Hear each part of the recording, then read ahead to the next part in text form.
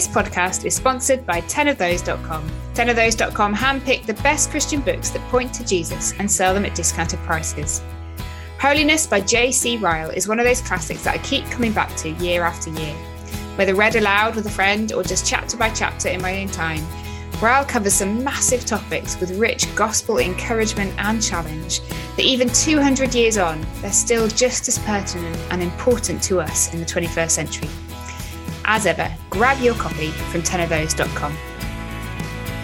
Hello and welcome to Two Sisters and a Cup of Tea. My name is Felicity and I live in the US, and this is my sister Sarah and she lives in the UK. Hi Sarah. Hi. Nice to see you. What's in your cup today? Oh, I've got an Earl Grey today. What have you got? Oh, same actually. Earl Grey, classic, gentle brew. I like. We don't often get a snap like that. No. I know, I'm more expecting you to have a sort of hot water at this time of the day. No, I think I've branched out quite a lot in the last year.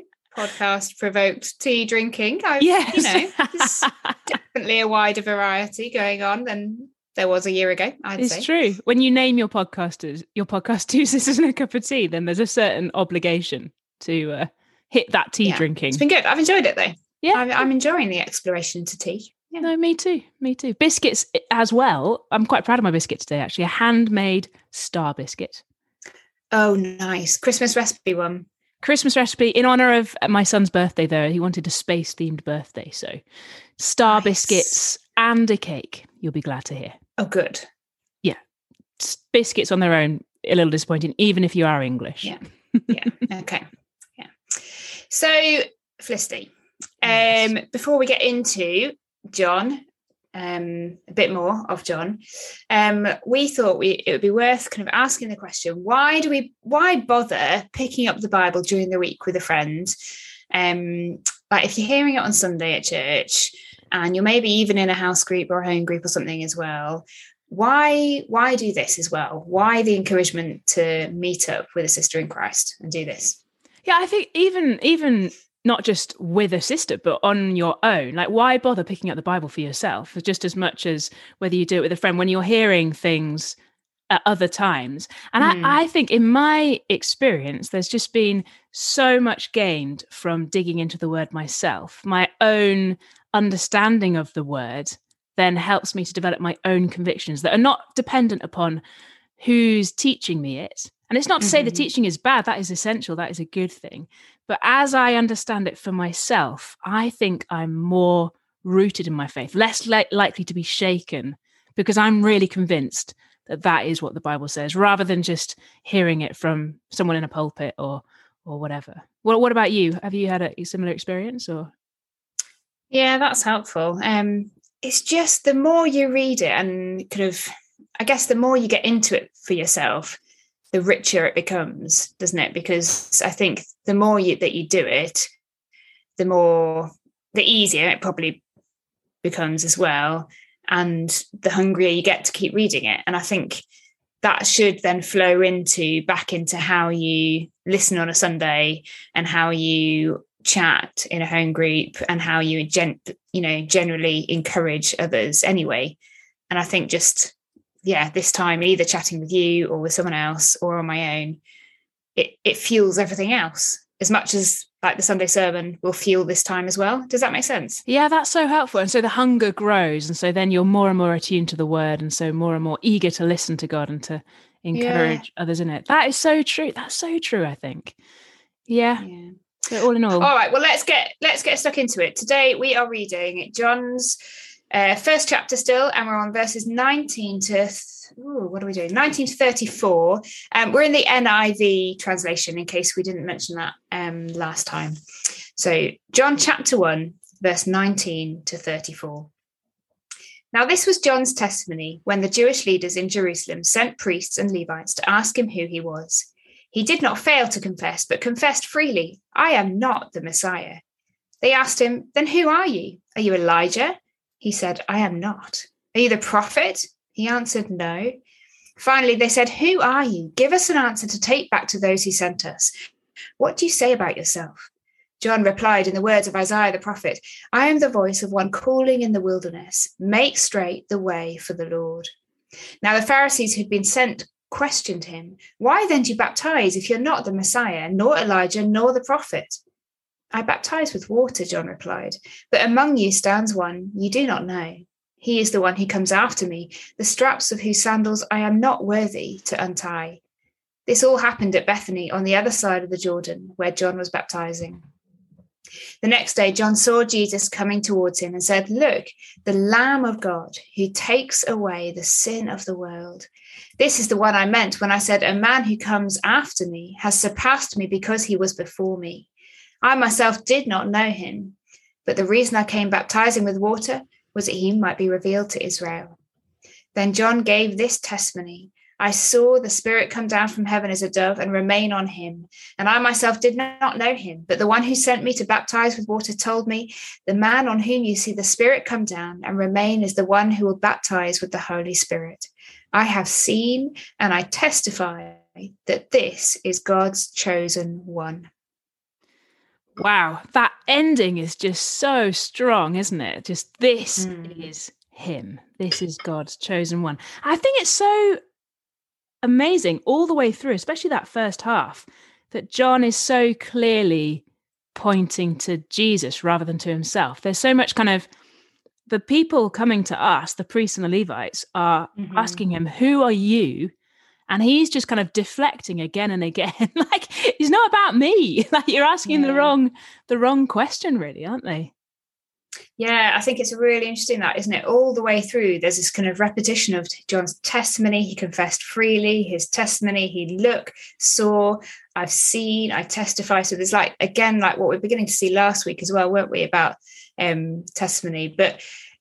And then, at the same time, he's not saying, "This is who I am." He's saying, "Look, this is who I've come to talk about. This is who I'm pointing to." He's like the Jesus pointer of all time, isn't he? Yeah. Otherwise known as the signpost.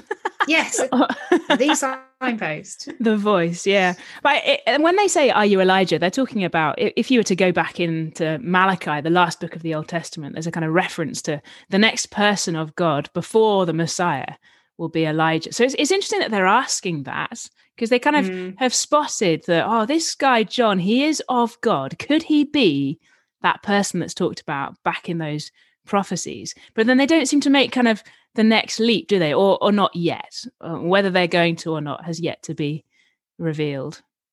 Yeah, it's an interesting one, isn't it? And then they say, "Are you the prophet?" And I don't really know what they're talking about there, do you? No. I did a little bit of research and I still couldn't work it out. So I think it must just mean an important person. Okay, we'll theological astuteness. But yes. Yeah, so then he goes on, verse 23, and he replies in the words of Isaiah, "I am the voice of one calling in the wilderness, make straight the way for the Lord."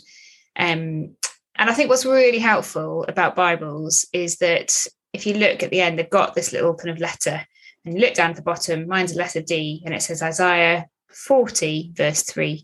And then you can go back and check what's happening in Isaiah 40. And I don't know whether you did this, but this absolutely blew my mind as I took myself back to Isaiah 40 and saw the context of this quote.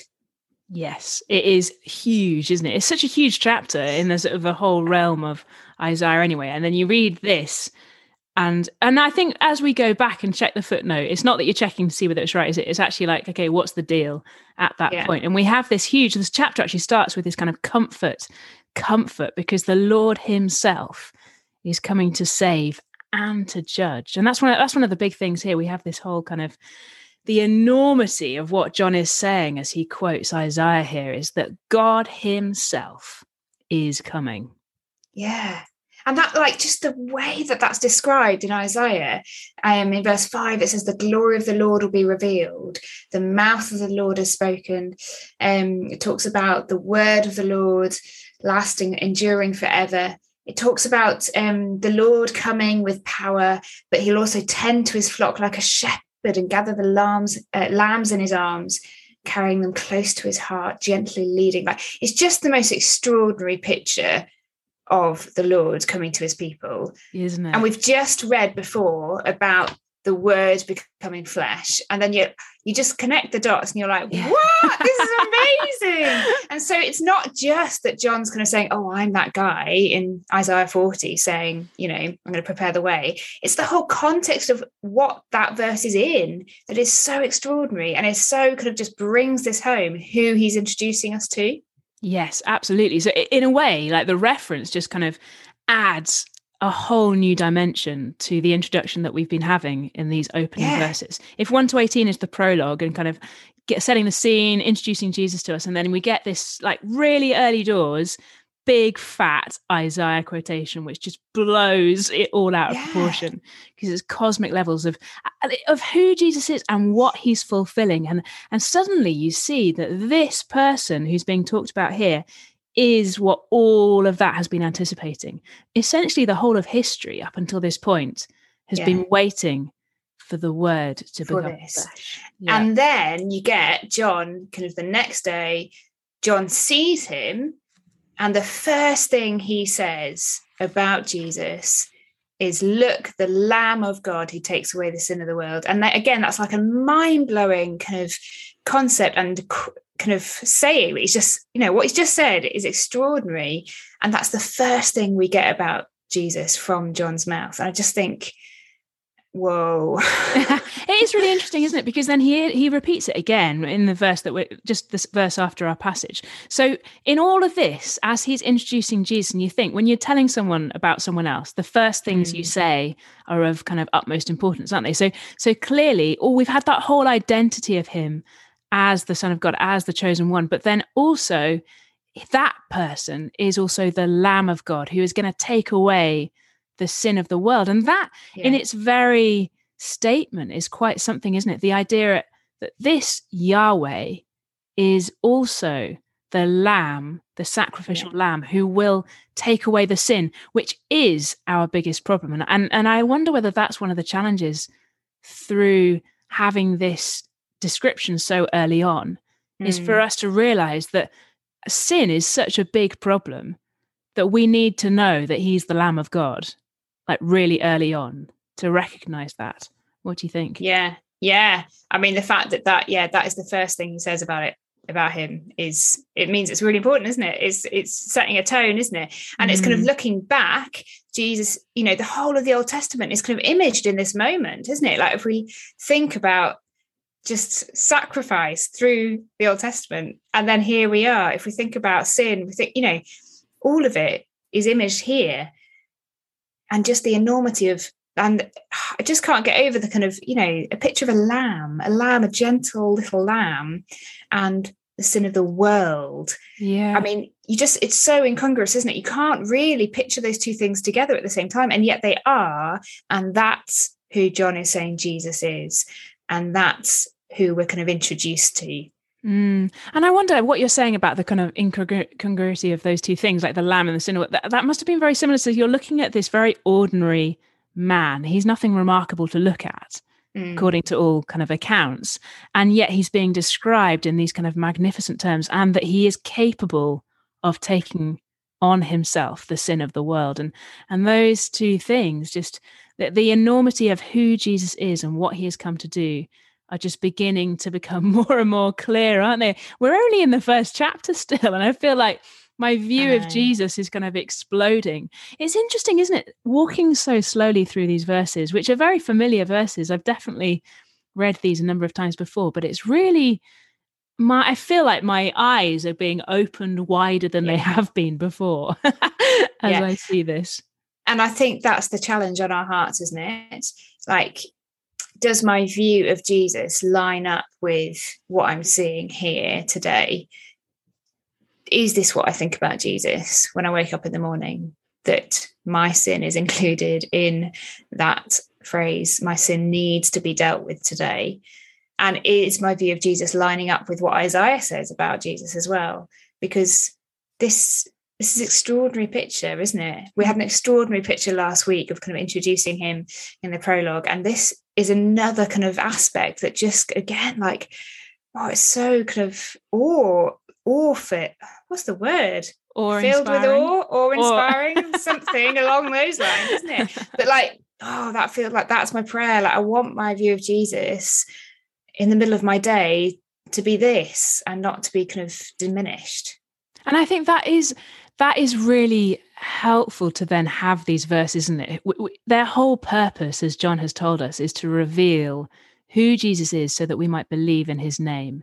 And as we then dwell on these verses and things like the Isaiah quotation, and even just John pointing to him as the Lamb who takes sin of the world, they all kind of add to those anchoring kind of understandings of who Jesus is. Because I think then I come back to these verses, and I've been coming back to them repeatedly as we've been looking forwards to this, then I'm more likely to think like this rather than think like what my unbelieving friends are saying or what I see the world to be kind of making a big deal of. But the more I dwell on this, the more my heart is maybe shaped by this, is that the word, or kind of anchored in these truths. Yeah. It's been encouraging to me. And I think that all comes in with the revelation theme that we've been having going through these verses as well. When John is saying, come and see, look, he's pointing, it's testimony, it's witness.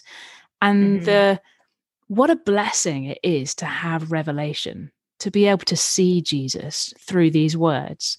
So we can be absolutely sure that this is who Jesus is, and he is worth following, and he is worth having a huge picture of. He surpasses anything else that we could imagine.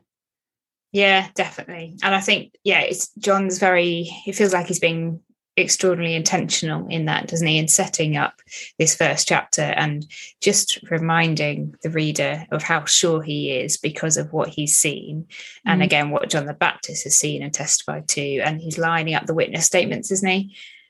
And he's combining that with these kind of belters of phrases about the Lord Jesus that make you sit up and make you realize I can't just leave.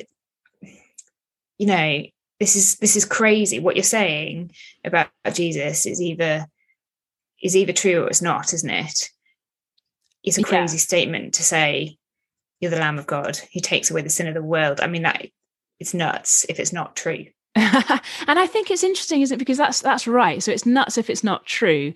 And then helpfully, John is giving us so many different facets of who Jesus is. So we can be all the more persuaded that he is the Lamb who takes away the sin of the world. As in, he is capable of being that Lamb because of all the other voices and all the other testimonies that show who he is. It's challenging in a kind of, it's not like go away and do stuff, is it? It's like, no.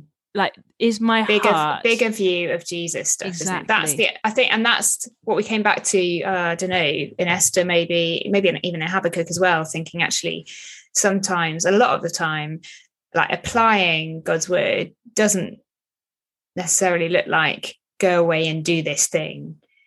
It looks like look at Jesus, marvel at who he is, and that you've got this word of God that's sure and true in front of you. And pray to that end, isn't it? It's totally amazing. I mean, I've got a little tingly feeling just thinking about it. Why don't you pray for us, Sarah, that we would have hearts that are filled with Jesus? I'd love to. Heavenly Father, we just thank you so much for this testimony that we have here that is true and trustworthy. We thank you so much for this extraordinary vision of who Jesus is, that he brings comfort, that he leads his people gently like a shepherd with his lambs, and yet he is also the Lamb of God who takes away the sin of the world. We just praise you so much, Lord, that this is who we are presented with today, and this is what we need to hear about the Lord Jesus today. We need to hear that our sin is a problem. We need to hear that there's a solution, and it's found and met in the Lord Jesus. Lord, please, would you keep enlarging our view of Jesus? Would he become greater, and would we become less as we see more and more of this extraordinary picture of the Lord Jesus? Amen. Amen. Thank you, Sarah. Thank you, everyone, for listening. We'll be praying on that we'll all be heart-filled with Jesus. I finished my delightful cup of Earl Grey. It was very pleasant. Oh, I know, very quick, yeah. Yeah. Just love a good cup of tea with you. It's great. Great. So we'll see you next time. If you are enjoying this series, why not share it with a friend? Is there someone you could text right now and say, why don't you listen along together? And we've got those questions in the show notes. Go to the show notes. We've got a range of different things on the show notes to help you.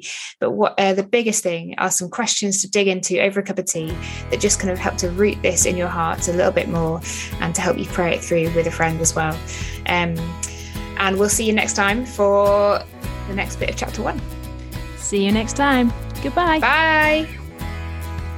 Thanks for listening to this episode. It's sponsored by 10ofthose.com. Check them out for great discounted resources that point to Jesus.